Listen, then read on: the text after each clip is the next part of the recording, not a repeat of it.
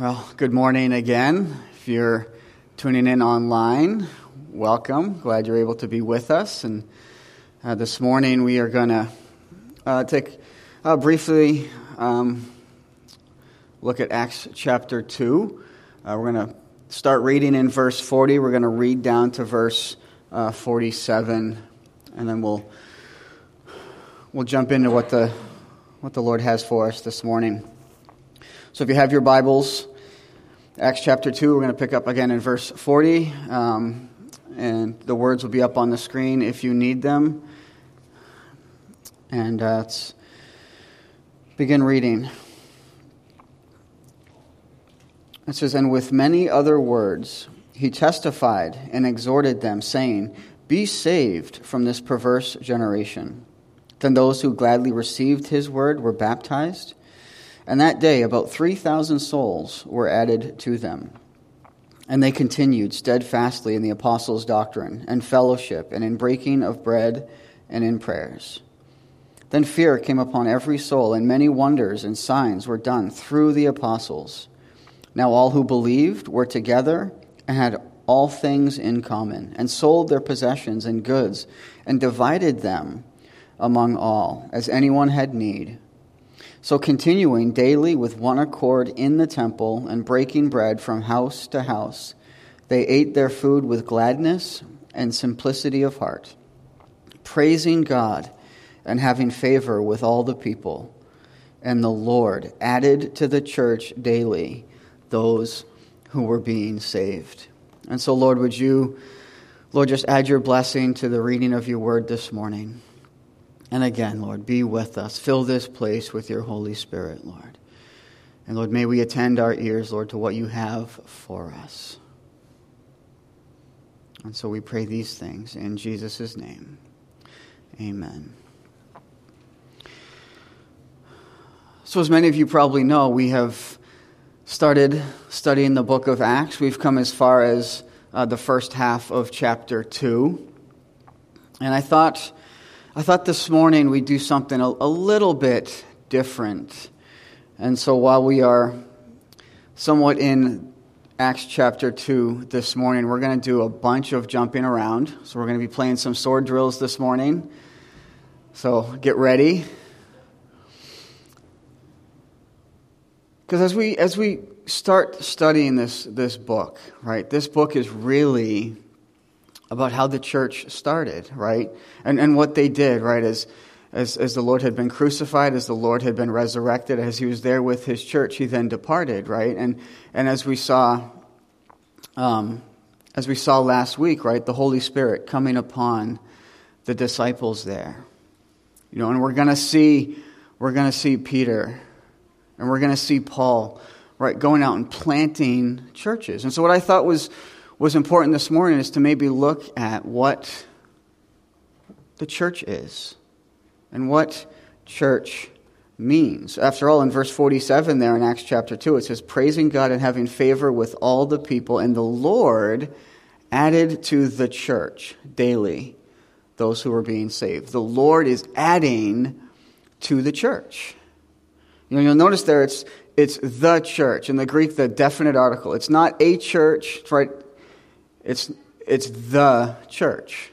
We might say the capital C church, right? This is our Greek word, ecclesia. It's used 115 times in the New Testament. It's where we get our English word, church. It's a compound word in the Greek.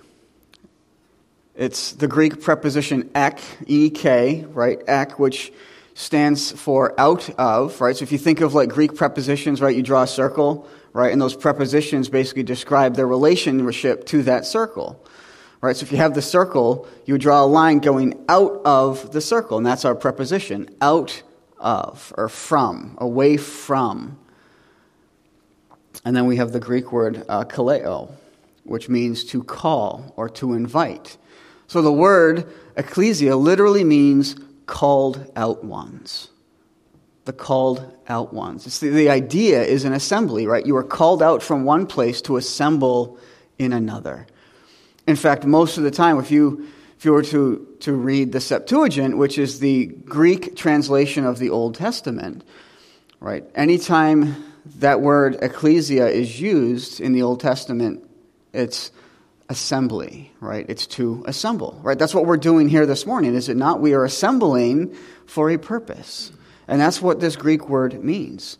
It's a gathering of called out ones, an assembly. And this assembly, right? This assembly could mean a home, right? In Romans 16:5, right? It uses this word in reference to people meeting in homes. In 1 Thessalonians 1:1, the same word is used to describe a church in a city.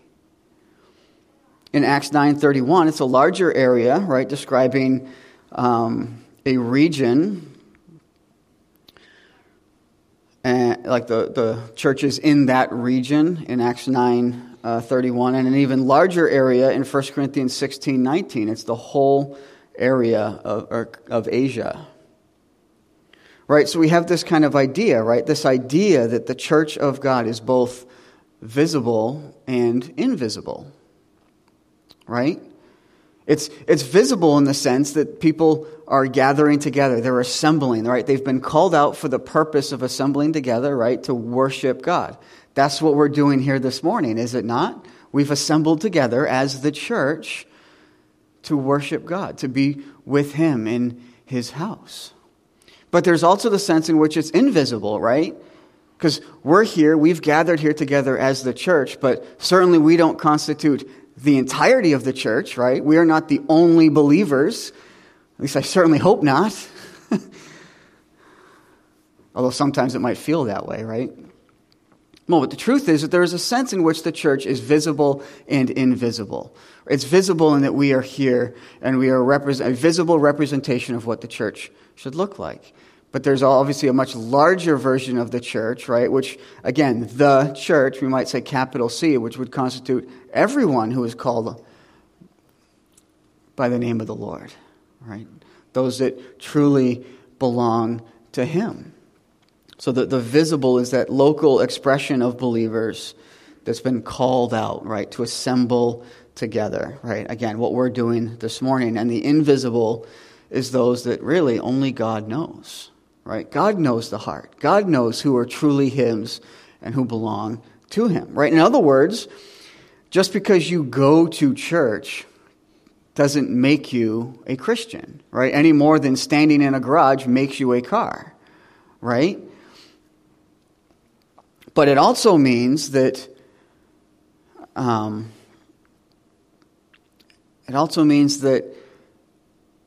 you don't have to go to church to be a Christian. It's important that we go to church. It's important that we gather together and be with one another. But that isn't what makes us a Christian. So I think, as we jump into this, is that there's a large and important need today to know and understand what the church is and what its nature is. And this is something that obviously, right, that must be determined first by what the Scripture teaches us, right? Not just what society says the church should be, right? Not just what society says the role of the church is or how it should affect the world today, right? We cannot define the church simply by the way the church interacts with the world, right? Because the world is ever changing, right? It's always moving. It's always adapting, right? We live in an ever-changing world. And if there's something that needs to be constant, I think it needs to be the church, because the church is founded in this book, right? The church is founded on the principles of who Jesus is and what He has done for us. And so we can't let an ever-changing world tell us who we should be or how we should act, right? That is something that's determined by Scripture. So as always, we must begin with the Word of God, so we can get a sense of what the church is. And then from there we can decide how we involve ourselves in the world, how we engage with the world around us. So I'd like to do something, again, a little bit different this morning, and that's to kind of jump around a little bit I want to look at seven different metaphors that the Scripture uses to describe the church. 7 metaphors that Scripture uses regarding the church. So, you guessed it. If you're taking notes this morning, we have 7 points that we want to look at. 7 things this morning that describe the church. And the first thing we want to consider, the first thing we want to look at, the first metaphor that Scripture uses for the church is the phrase, the body of Christ, right? We are the body of Christ. And this describes who we are collectively, right? What the church, capital C, looks like collectively. The body of Christ. So if you're ready, turn with me to 1 Corinthians chapter 12. 1 Corinthians chapter 12 is where we get this phrase, the body of Christ. So if you're in 1 Corinthians chapter 12, we're going to pick up in verse 12, where it says, "For as the body is one and has many members, but all the members of that one body, being many, are one body, so also is Christ. For by one Spirit we were all baptized into one body, whether Jews or Greeks, whether slaves or free, and all have been made to drink into one Spirit. For in fact, the body is not one member, but many. So if the foot should say, because I am not a hand, I am not of the body, is it therefore not of the body? And if the ear should say, because I am not an eye, I am not of the body, is there therefore not of the body? If the whole body were an eye, where would the hearing be? If the whole were hearing, where would be the smelling? But now, God has set the members, each one of them, in the body just as He pleased. And if there be all one member, where would the body be? But now indeed there are many members, yet one body. And the eye cannot say to the hand, I have no need of you. Nor again the head to the feet, I have no need of you. No. Much rather, those members of the body which seem to be weaker are necessary. And those members of the body which think to be less honorable, on these we bestow greater honor. And our unpresentable parts have greater modesty, but our presentable parts have no need. But God composed the body, having given greater honor to that part which lacks it, that there should be no schism in the body, but that the members should have the same care for one another. And if one member suffers, all the members suffer with it. And if one member is honored, all the members rejoice with it. Now, you are the body of Christ and members individually.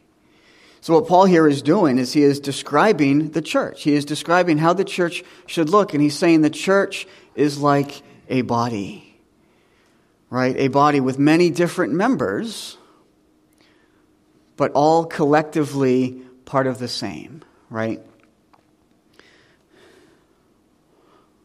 The church being a singular unit, right? A body is unity with a diversity of functions, right? And that's kind of what Paul is drawing out from this passage, right? The hands have specific purposes, and the purposes that hands have are different than the purposes that, say, our eyes have or our ears have, right? But yet, it's still part of the body.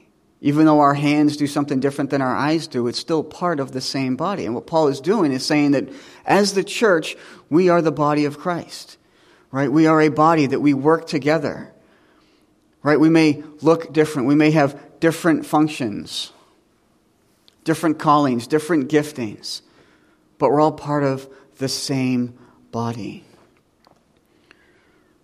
Right? A diversity of functions. And what Paul is telling us here, right, is that we're a singular unit, right? We're a body that's in unity, right? Has a diversity of functions. And this isn't some goal to be achieved. No, Paul's saying it's a fact to be recognized. Right? This isn't something like, all right, let's try and work together. Let's try and be collective on this. Paul's saying, no, we are a collective. We are together. We are the body of Christ. And we don't get to say, well, I don't think you're that effective, so you're not really part of us. We don't get to say that. Right? That's not our place.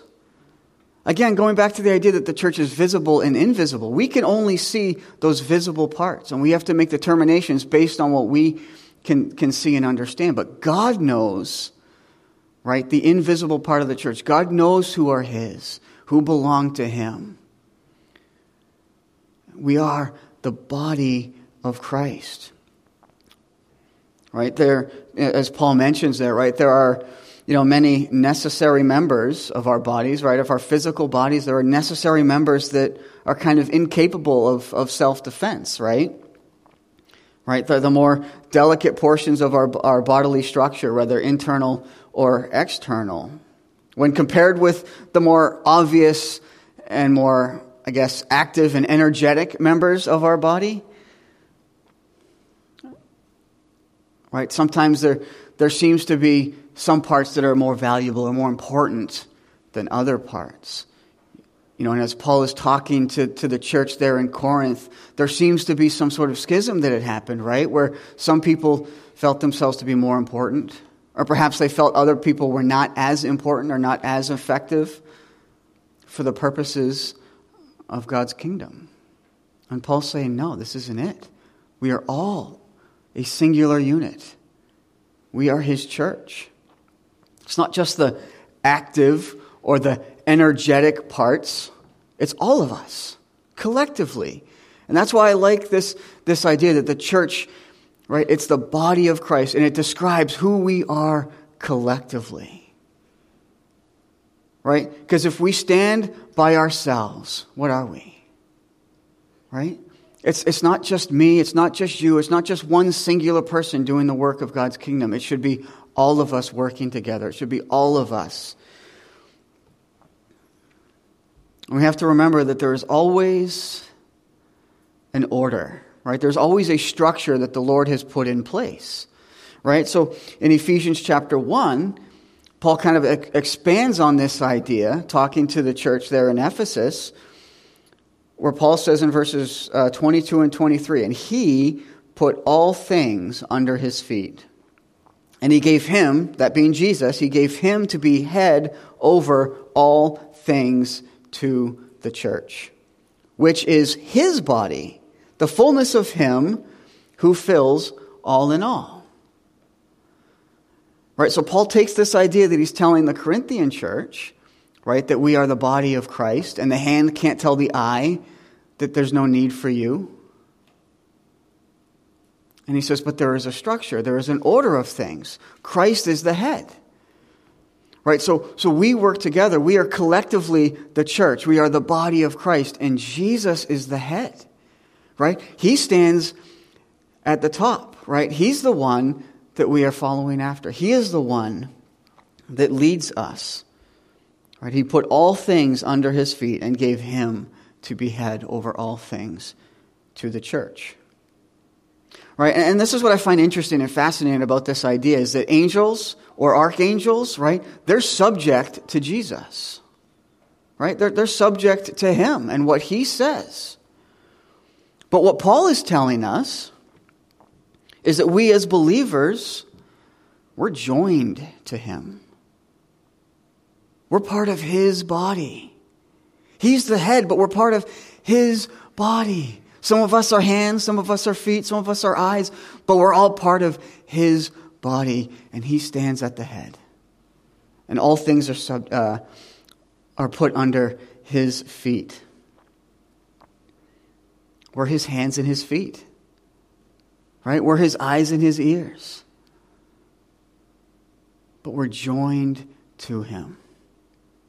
We're joined to Him. And the point that Paul, I think, is trying to make here in 1 Corinthians 12 is that Paul puts the question in the mouth of the one who feels excluded from the body. You ever felt excluded before? Ever felt like you're on the outside, or like you don't quite belong?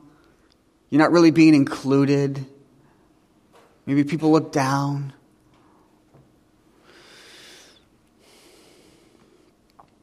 I think that's true. I think sometimes Christians today can feel like maybe they don't belong, or maybe I don't have that certain spiritual gift. I don't have that really active and visual gift, right? So I guess I'm not really part of the body of Christ.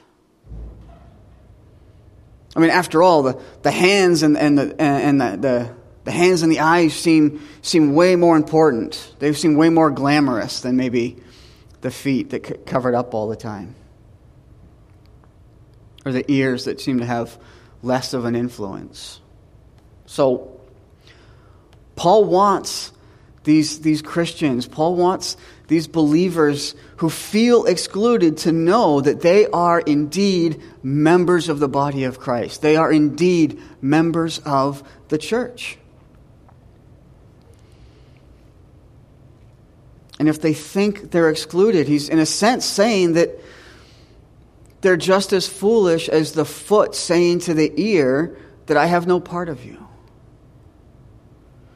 I think the opposite is also true, right? Because while some of us sometimes may feel excluded, while some of us may feel like we're not really part of the body, or we're not really effective, and so therefore we're not, we don't have that visual or that exciting ministry or whatever, however we want to qualify that.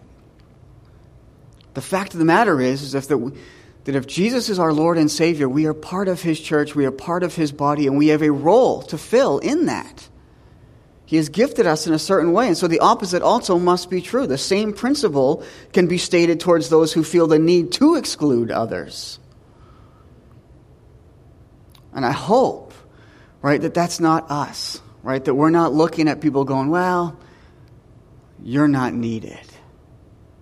You're not that important. Paul could have just as well said, the hand cannot say to the foot that it's not of the body because it's not a hand. Right? Paul wants Christians who might exclude others simply because they don't appreciate their place in the body to recognize the simple fact of unity. That we are a collective. We are together. We are one body. We serve one Lord for the furtherance of His kingdom. I mean, that's the purpose. That's why we come together. It's to worship one God, right? Because we are one body. And there is one purpose, and it's His kingdom. So we are a body. But not just that. The second thing that I want to consider this morning, the second metaphor that's used for the church, is that of the family of God. The church is referred to as the family of God. And this family describes our heritage. Right? I mean, think about it, right? We all come from a family, and the family that we come from describes our heritage, where we came from, how we got here.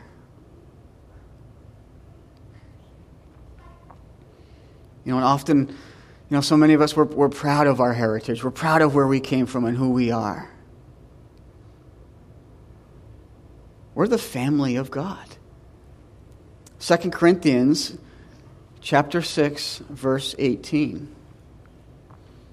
2 Corinthians 6:18 says, I will be a father to you, and you shall be my sons and daughters, says the Lord Almighty.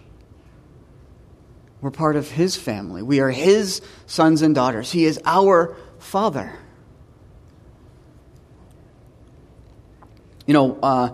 Watchman Nee tells about a new convert who came in deep distress to see him. He says, no matter how much I pray, no matter how hard I try, I simply cannot seem to be faithful to my Lord. He says, I think I'm losing my salvation. So Watchman Nee said, do you see this dog here? He is my dog. He's house trained. He never makes a mess. He's obedient. He is a pure delight to me. Out in the kitchen, I have a son, a baby son. He makes a mess. He throws his food around. He fouls his clothes. He's a total mess. And he asks the question, who do you think is going to inherit my kingdom? Not my dog. He says, my son. My son is my heir. You are Jesus Christ's heir. Because it's for you that he died. We are all Christ's heirs, not through our perfection, but by means of his grace. We are the family of God. We are his sons and daughters. He is our Father because of the work of Jesus Christ. Ephesians 1:5 says, having predestined us to adoption as sons by Christ Jesus to himself, according to the good pleasure of his will. Predestined us to adoption. It was always his plan that we become his sons and daughters through the work and the person of Jesus Christ. It says it was his good pleasure, right? His will that we become his sons and daughters, that he be our Father. And I can tell you, when an adoption is complete, it's complete. Right? When you adopt someone, that person who's been adopted, and if you know us and if you know our story, for us, that's Judah. We adopted him. And when you adopt someone, all the rights of a legitimate son, right, in his new family, right, those birth parents go and they surrender their rights. And he becomes our son.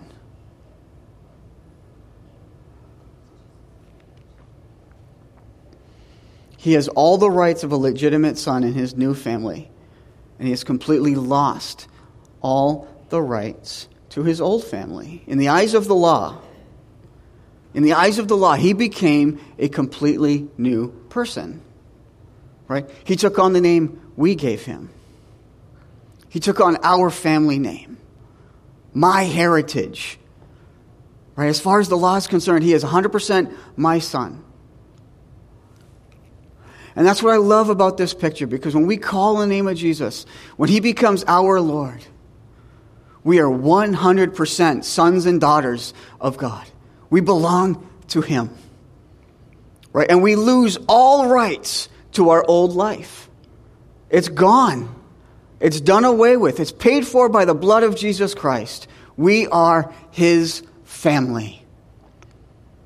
And that's what it means to be the church. We're his. We belong to him. We've been paid for. So our position in the family of God gives us something in Jesus that Adam never had.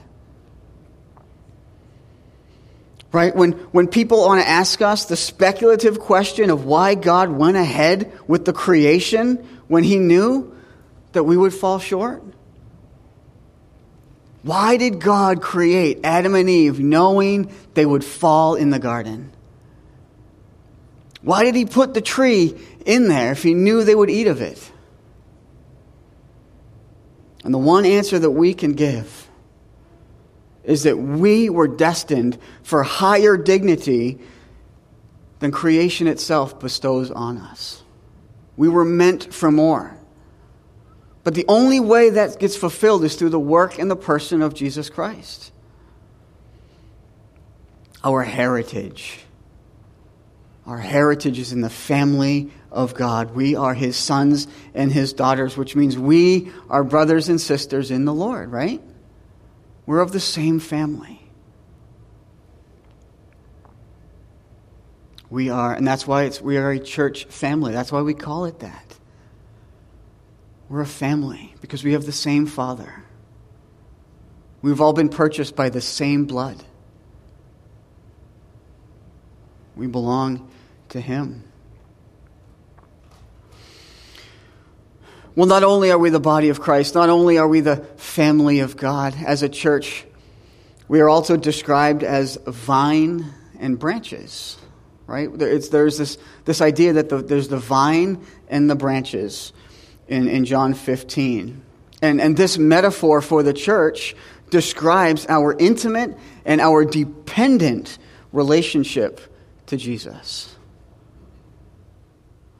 Right? For us to be the church, there is a dependence and an intimacy that we need to have with our Lord and Savior for us to be members of the church.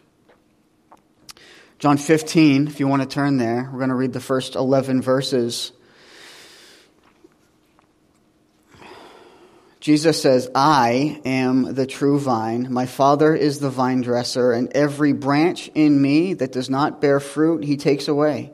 And every branch that bears fruit, he prunes, that it may bear more fruit. You are already clean because of the word which I have spoken to you. Abide in me and I in you, as the branch cannot bear fruit of itself unless it abides in the vine. Neither can you unless you abide in me. I am the vine, you are the branches.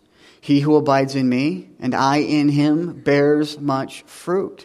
For without me you can do nothing.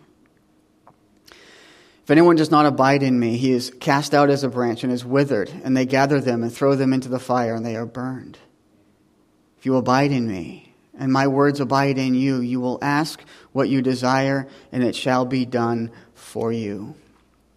By this my Father is glorified, that you bear much fruit, so you will be my disciples. As the Father loved me, I also have loved you. Abide in my love. If you keep my commandments, you will abide in my love, just as I have kept my Father's commandments and abide in his love. These things I have spoken to you, that my joy may remain in you, and that your joy may be full.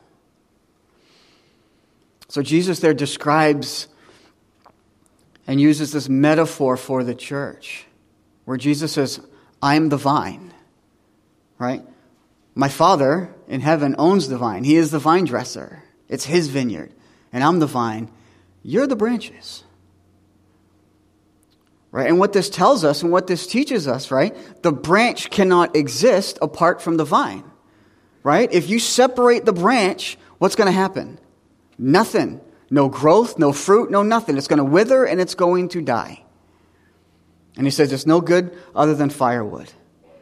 You must be attached to the vine. And Jesus says, I am the vine. So there's our relationship. There's our dependence. We are dependent upon Jesus. If we're not attached to Jesus, if we're not a part of him, then we're not a part of the church. We're the branches. We cannot exist apart from the vine. We cannot exist apart from Jesus. Out of the many pictures of the relationship between God and his people, the vine and the branches, this picture emphasizes our complete and utter dependence, right? Our constant need for connection. That's why we say that to be a believer, it's about relationship, right? We need to have a relationship with Jesus. We must be connected to the vine. The branch depends on the vine even more than the sheep depends on the shepherd, more than the child depends on the father. Because the branch cannot exist and can do nothing if it's separate from the vine. So this concept of abiding, it's not just restrictive to our abiding in Jesus, right? It also says that he abides in us, right? It includes it says I and I in him. You abide in me and I in him. He abides in us. It's a mutual dynamic that expects our life to be spiritually and practically in vital connection to Jesus. We have to be connected to him. He must be connected to us. And I find this amazing, right? Since God has put his work into our weak and feeble hands, right? We're a weak branch. We do nothing apart from the vine. No fruit can come. No fruit can come apart from the vine. So we must feel the full weight of our calling. We are weak men and women, completely dependent on a strong and a powerful God. Because apart from him, we can do nothing.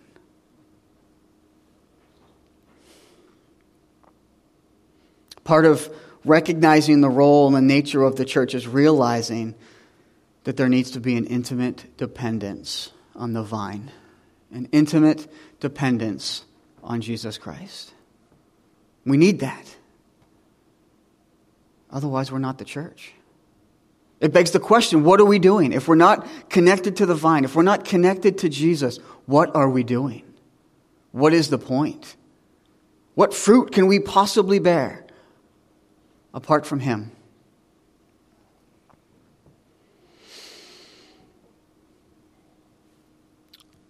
So we are the body of Christ. We are the family of God. We are the branches to his vine.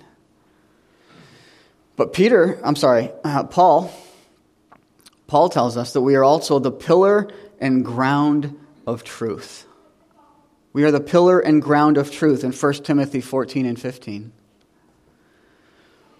This describes how we relate to the world. Right? So we're the body of Christ, and that describes us collectively. Right? We are the family of God, which describes our heritage. We are the branches to his vine, which describes our dependence upon him. And we are the pillar and ground of truth. This is describing how we relate to the world. Look at 1 Timothy 3. Verses 14 and 15 read, "These things I write to you, though I hope to come to you shortly. But if I am delayed, I write so that you may know how you ought to conduct yourself in the house of God, which is the church of the living God, the pillar and the ground of truth." So as I already mentioned, in the ancient Greek language, church, it was actually, before it became commonplace to refer to the church, it was actually a non-religious word, right? That was just referencing a group of people that were called out and called together for a specific purpose. So again, when you read like the Septuagint, which is, again, the Greek translation of the Old Testament, right, it would use that word, ecclesia, to describe an assembly to go out to war, or an assembly for political reasons, right? They were called out and assembled for a purpose. And that term got reworked to describe the church. Why? Because we've been called out for a purpose, right? And that's to worship him. That's to proclaim him.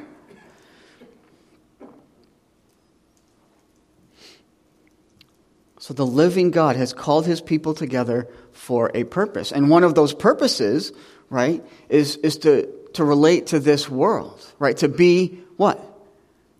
A pillar and a ground of truth, right? In a world where they say truth is relative, right? We have the truth. We have it. It's in this book. Pillars, right? Pillars are, and foundations, what do? Right? If you think of a pillar or the ground, right? It holds up a structure, does it not? So, it isn't that the church is the foundation of truth, but that the church holds up the truth.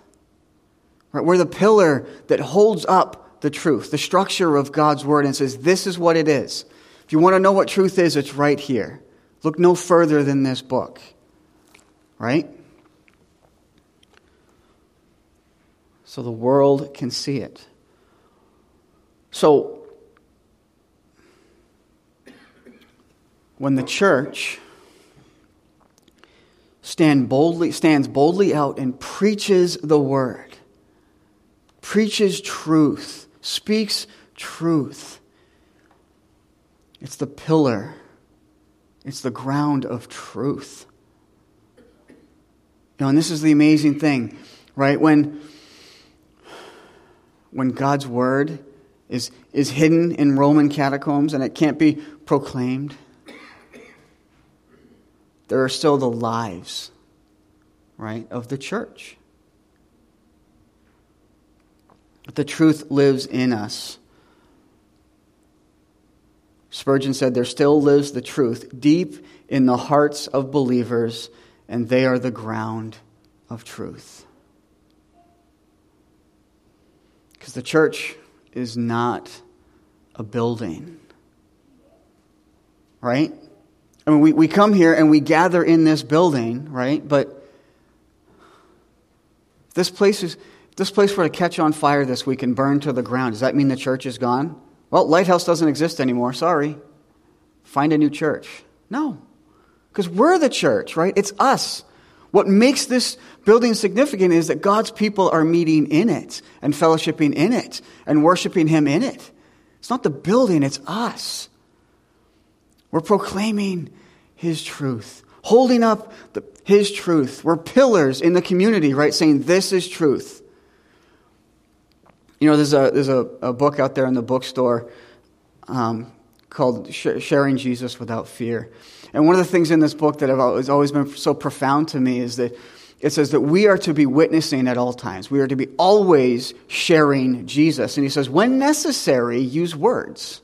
Right? Because so often we think that I need to go out and do street evangelism, right? I need to be witnessing, and the only witness I can have comes out of my mouth. And that's not true, right?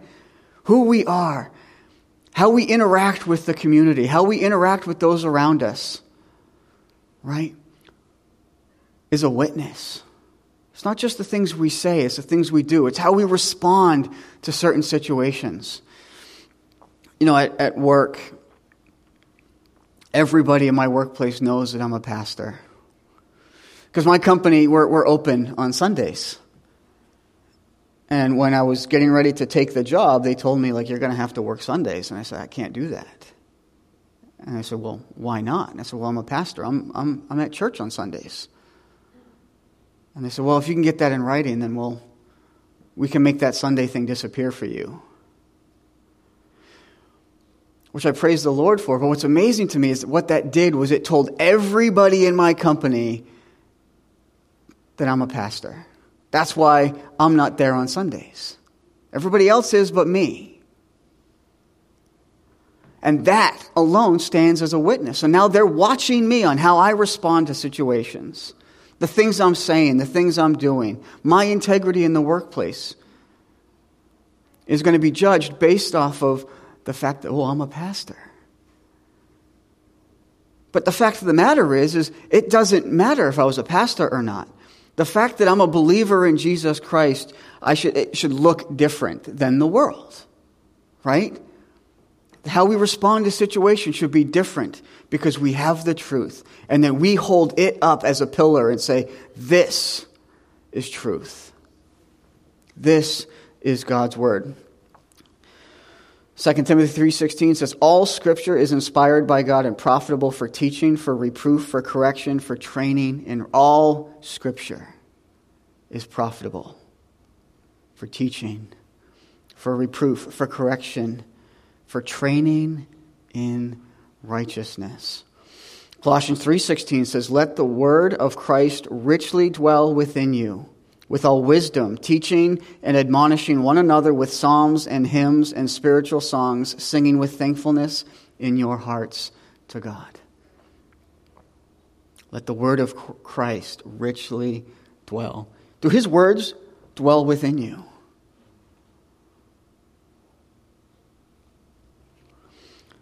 Someone else once said that we might be the only Bible someone reads, right? Hebrews 4:12 and 13 says, for the word of God is living, it is active, it is sharper than any two-edged sword, piercing as far as the division of soul and spirit, of joints and marrow, able to judge the thoughts and the intentions of the heart.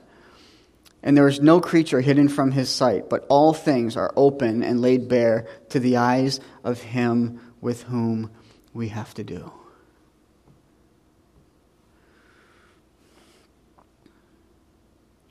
See, the church has God's word, right? We have his word, his inspired word. It is profitable. It's profitable. It should dwell richly in us.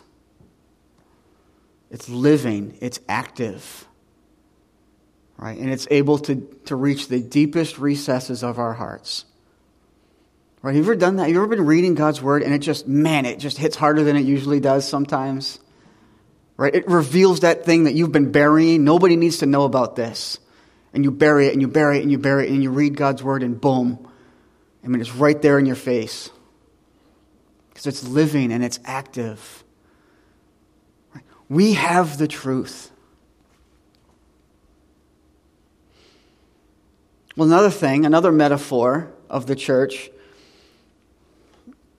right? We're not just a pillar in the ground of truth, right? But the church is described as the temple of God, right? The building and the temple of God. And this describes God's residence. It describes where God resides. Because again, God is here because his people are here. Right? If we all get up and we walk out into the parking lot, where's God? He's with us, right? Because he resides within us. You know, so often when I talk with some of my unbelieving friends and I invite them to church, I can't go in that place. I'll be struck by lightning. Right? Because somehow God is in this place. Right? It's the building that's important, right? If I go in there, God's in there and he's going to strike me down. No. Right? God dwells in us. We are his temple. 1 Corinthians 9 through 11. Chapter 3, verse 9. For we are God's fellow workers. You are God's field. You are God's building. According to the grace of God which was given to me, as a wise master builder, I have laid the foundation, and another builds on it. But let each one take heed how he builds on it. For no other foundation can anyone lay than that which is laid, which is Jesus Christ. And if you jump down to verse 16, do you not know that you are the temple of God, and that the Spirit of God dwells in you? The Spirit of God dwells in us. So when we invite the Holy Spirit in this place, it's because we are here and he resides in us.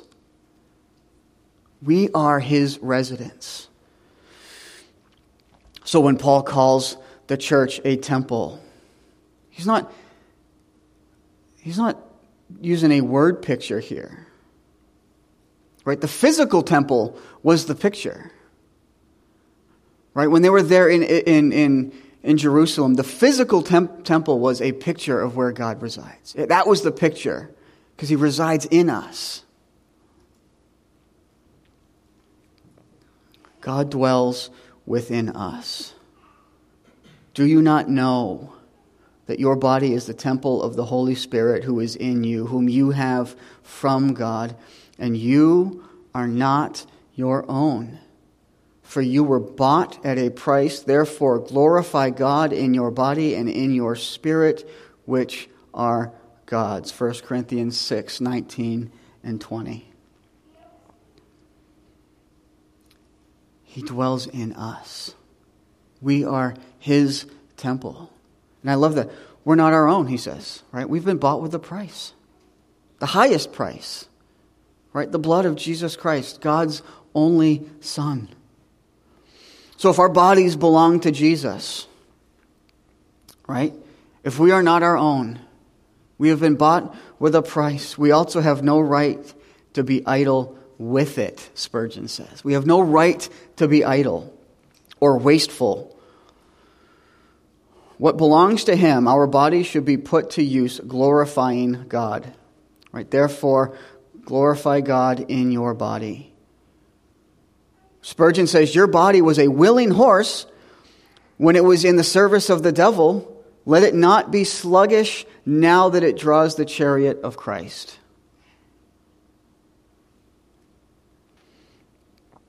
Ephesians 2:19-22 says, now therefore you are no longer strangers and foreigners, but fellow citizens with the saints and members of the household of God, having been built on the foundation of the apostles and prophets, Jesus Christ himself being the chief cornerstone, in whom the whole building, being fitted together, grows into a holy temple in the Lord, and in whom you also are being built together for a dwelling place of God in his Spirit.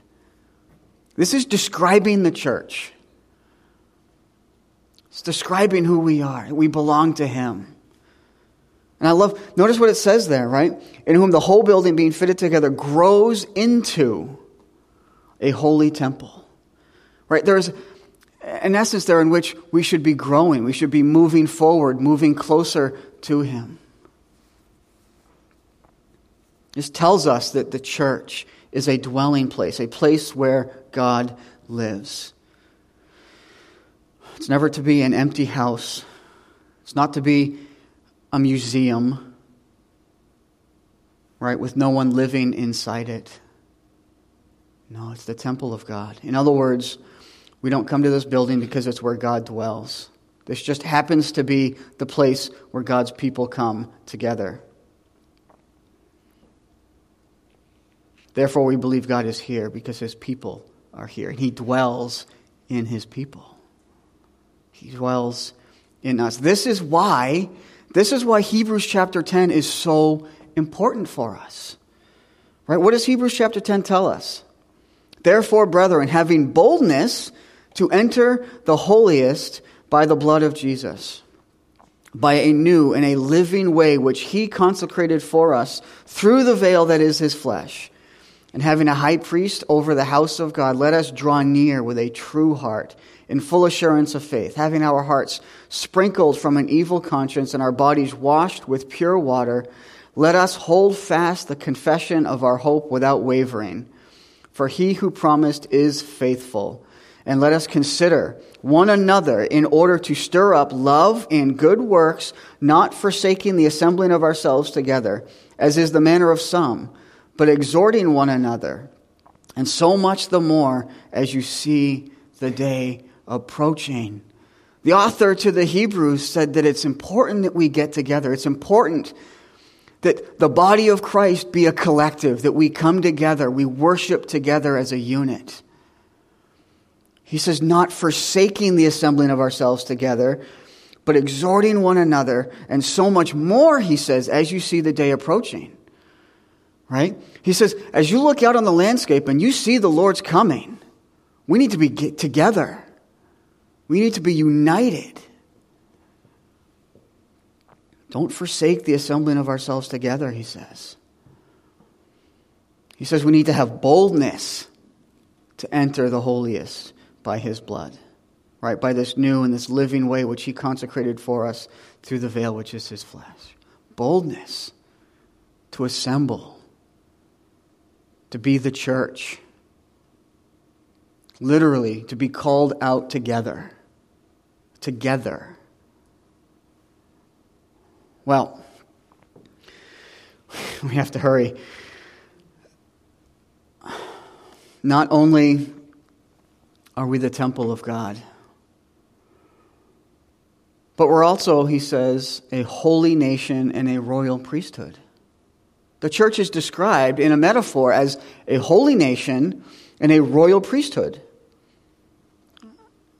And you might be thinking, well, wait a second. Aren't those terms that were used to describe the nation of Israel? Aren't they the holy nation? Aren't they the royal priesthood? Well, 1 Peter tells us in chapter 2, verses 5 and verse 9, he says, you also, as living stones, are being built up a spiritual house, a holy priesthood, to offer up spiritual sacrifices acceptable to God through Jesus Christ. He says, but you are a chosen generation, a royal priesthood, a holy nation, his own special people, that you may proclaim the praises of him who called you out of darkness into his marvelous light. And what Peter is doing is Peter is taking, right, these titles that were given to the nation of Israel, a royal priesthood, a holy nation, and he is applying them now to the church. and say, no, it is not just Israel. It is not just the Jews. You are a holy nation. You are a royal priesthood. He says God does the work of building, right? He's being built. But who does the job of offering sacrifices pleasing to him? Right? So if you go back and you read the Old Testament and you consider what was going on there in the temple, right? Who was offering the sacrifices, right? It was the temple priests, right? You would go and you would bring your sacrifice, and the priest would then go administer that gift. They would perform the sacrifice or the offering. And what Peter here is saying is, I'm now going to take this image and apply it to the church. He says, no, you're a royal priesthood. You offer sacrifices unto the Lord.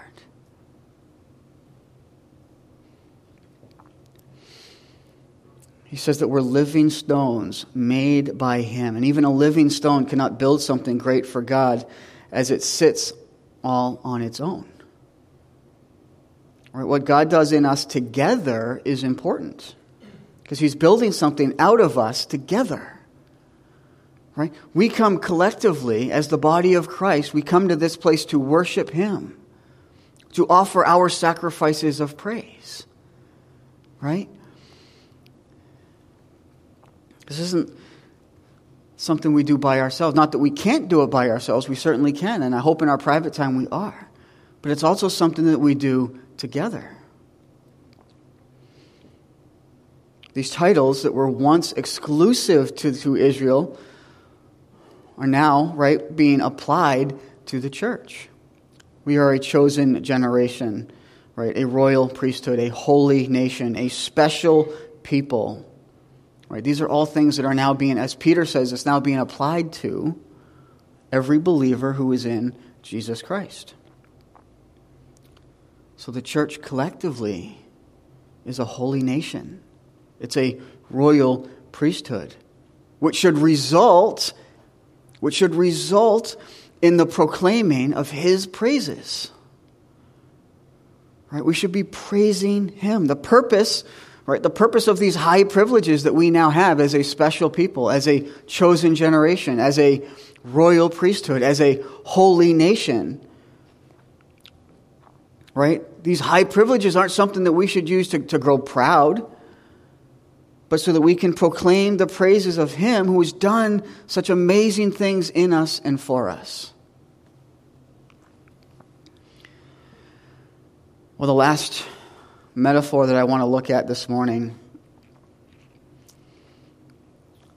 is not just, that we are this royal nation, or this holy nation and this royal priesthood, right?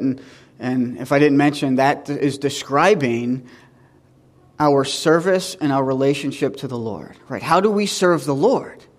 Not just how do we look and how do we respond to the community, but how do we serve the Lord, right? And that's proclaiming his praises, worshiping him, offering a sacrifice of praise to him. But the last thing that I want to consider this morning is how Jesus describes us. How does Jesus describe the church? He describes the church in Matthew chapter 5, verses 13 through 15.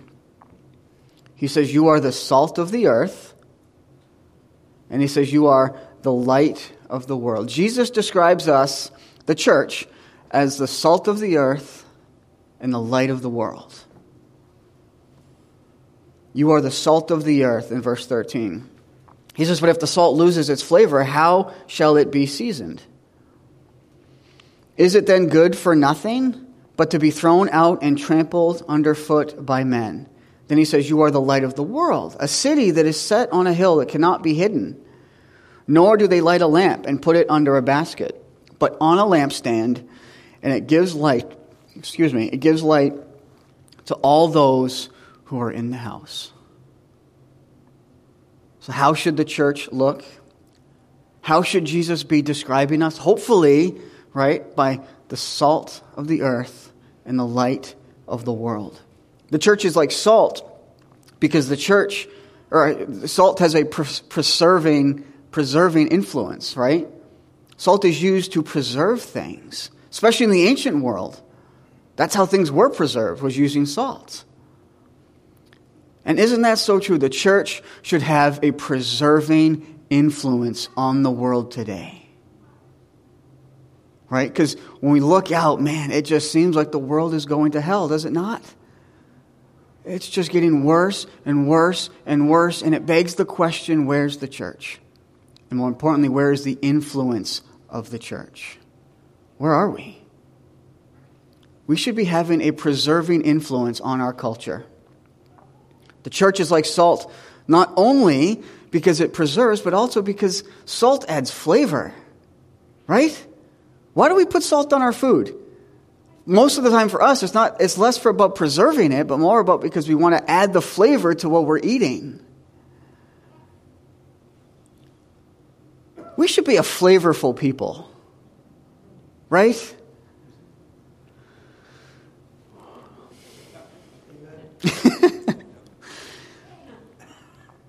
Disciples, if they are true to their calling, make the earth purer and more palatable.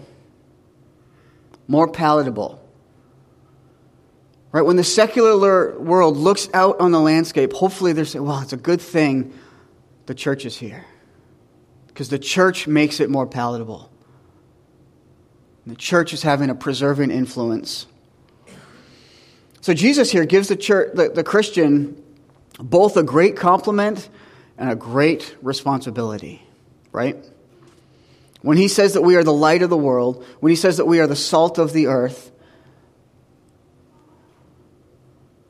he's complimenting his people, but he's also challenging his people. Because he is also applying a title that belongs to him. He's now applying that to the church. Jesus said, I am the light of the world, right?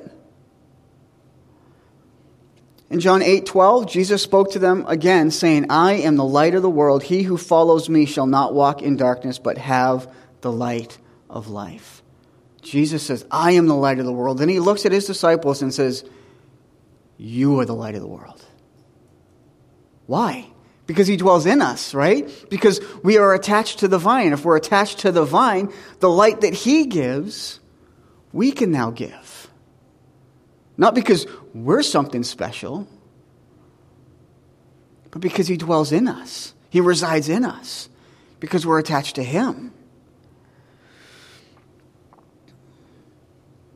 Jesus never challenged us to become salt and light. He simply said that we are salt and light. We are salt and light. So we are either fulfilling that, or we're failing in the responsibility that he has given us. The key thought in both of these pictures, salt and light, is distinction. Right? Salt is needed because the world is rotting and decaying, and it needs to be preserved. Right? The things of the Lord need to be preserved. Light is needed because the world is in darkness. Right? That's the distinction, right? Salt is needed because something is rotting and decaying. Light is needed because there is darkness. And we are the salt and we are the light. We are what preserves. We are what shines a light in the darkness. To be effective, we must seek and display that Christian distinctive. We can never affect the world for Jesus by becoming like the world. We are supposed to stand apart. We are supposed to be distinctive of the world. And so as I close, I want to read you this article that I came across last night.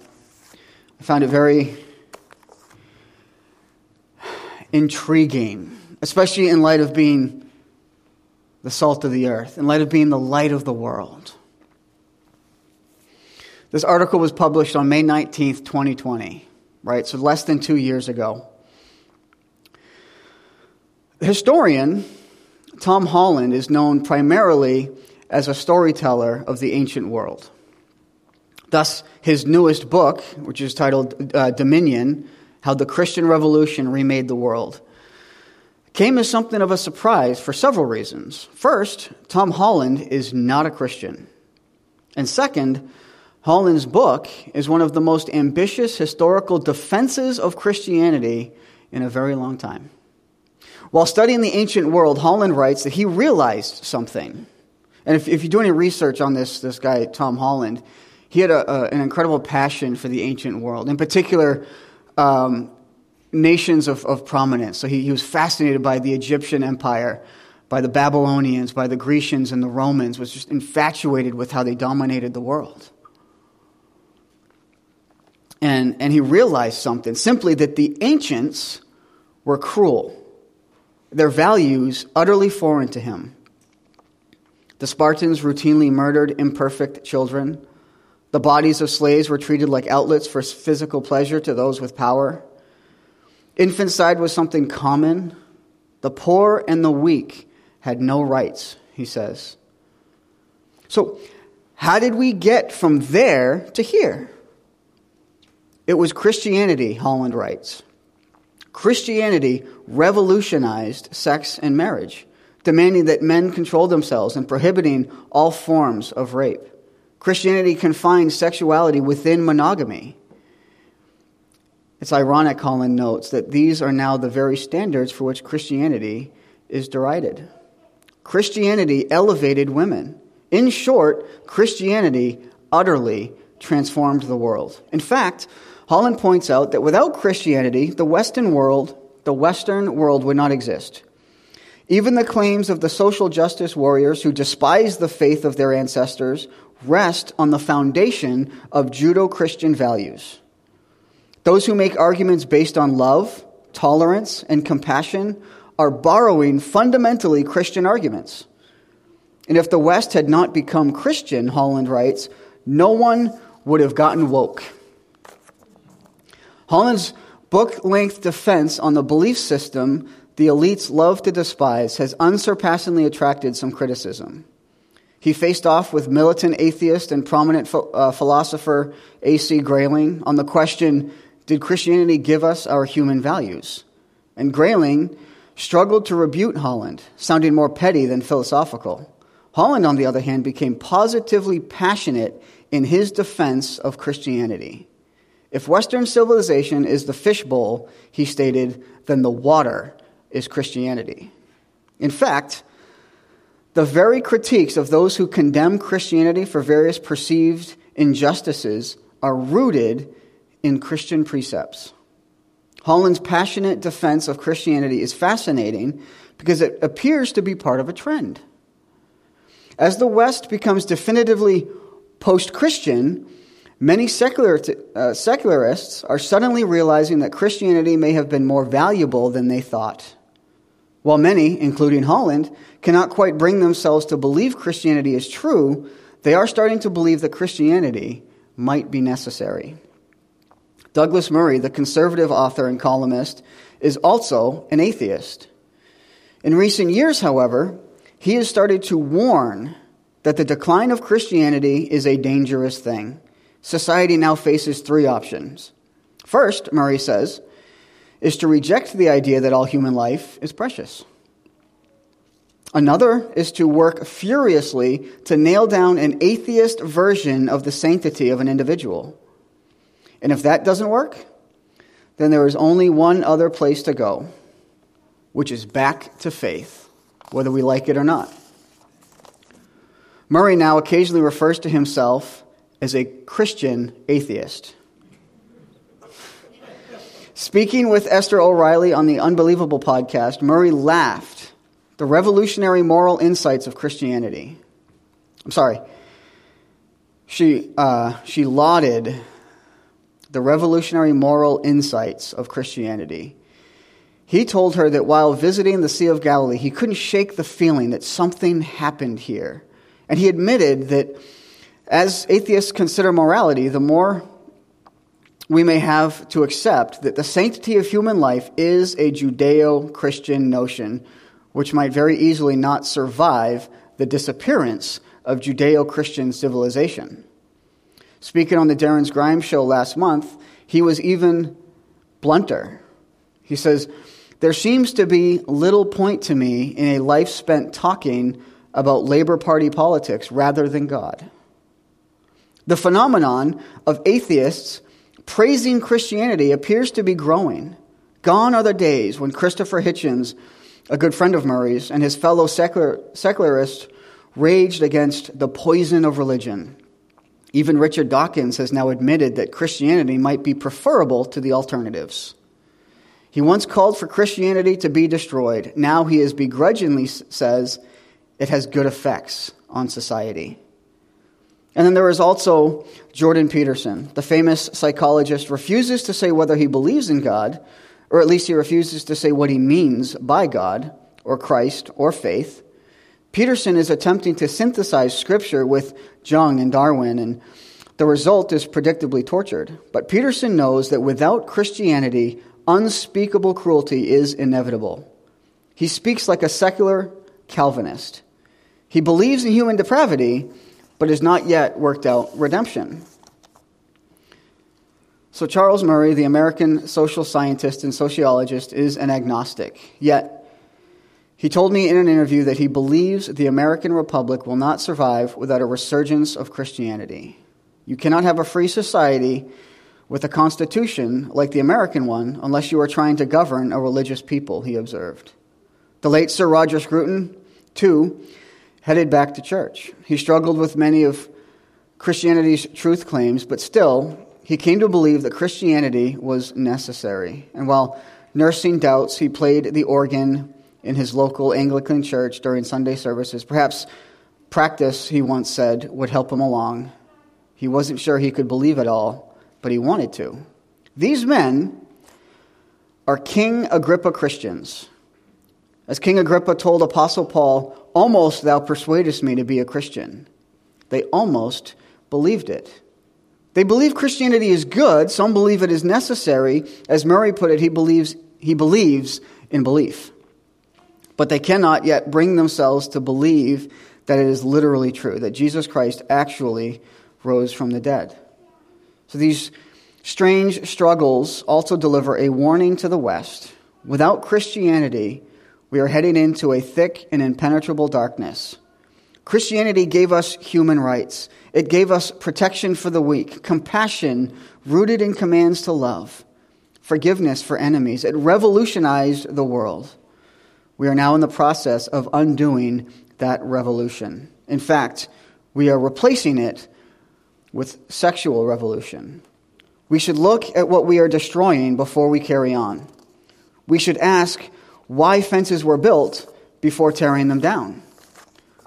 We should listen to the atheists nervously telling us that Christianity is necessary, and we should fight to ensure that our post-Christian culture is once again a pre-Christian one. Now, I read that because this struck me last night as I was thinking about this. Right? One is that this article is telling us that the church has lost its influence on the world. Right? The article is telling us that we are now a post-Christian society. Which begs the question, what happened to the church? Where did we go? Where's our influence? Where's our saltiness? Where's our light? But it also struck me that there are atheists who were once so antagonistic and so against our faith and our beliefs that they are now coming to a place that says, where did it go and how do we get it back? Even if they're not ready to believe in Jesus, they want the influence that the Christian church brought to the world. Right? As this guy spent all this time researching ancient civilizations, realizing that they are nothing but cruel and hateful towards people, he's realizing that whether we like it or not, the world we live in that makes it worth living in is Judeo-Christian principles.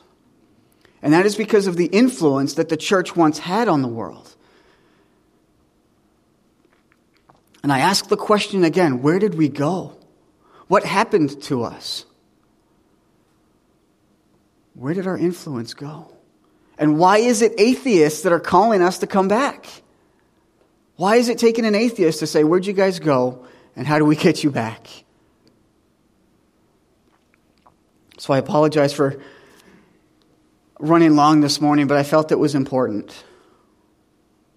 And it was interesting. I saw a Facebook post with a quote from this guy. And I'm like, oh, that's kind of interesting. And I started doing some research, and I came across this article, and I was like, wow. Where's the church? What happened? And the amazing thing is, as we're going through the book of Acts, right? And that's why I wanted to read that passage, right? Because the Lord was growing the church, right? He added 3,000 people to the church, and it was growing daily. The Lord was adding to the church. Which begs the question, where is the Lord in our lives? Are we attached to the vine so that we can bear fruit for Him? So that we can once again have the positive influence on the world that we should have. That preserving influence, being the salt and being the light. And so, Lord, we thank you. We praise you this morning for your word, Lord. And Lord, as we consider this morning the importance of your church, Lord, what it means for us to be your church, to be your influence in the world, what it means to gather together and proclaim who you are, to worship you for what you've done in our lives. God, we express this morning how much we need you. Lord, that we cannot keep trying to do this on our own. God, that we have no influence in and of ourselves if we're apart from you. So God, I pray this morning you would bring us back, Lord. You would draw us to a place where we are wholly and completely dependent upon you. Lord, that we be attached to the vine, Lord, not because you're holding on to us, but Lord, also because we are holding so tightly onto you, afraid to let go. Lord, we need you. So we ask you this morning, Lord, fill our lives, be a part of us this morning, God. And show us how we can be a salt and a light to this world. We thank you. We praise you this morning, God. We pray these things in your precious and your holy Son's name. Amen.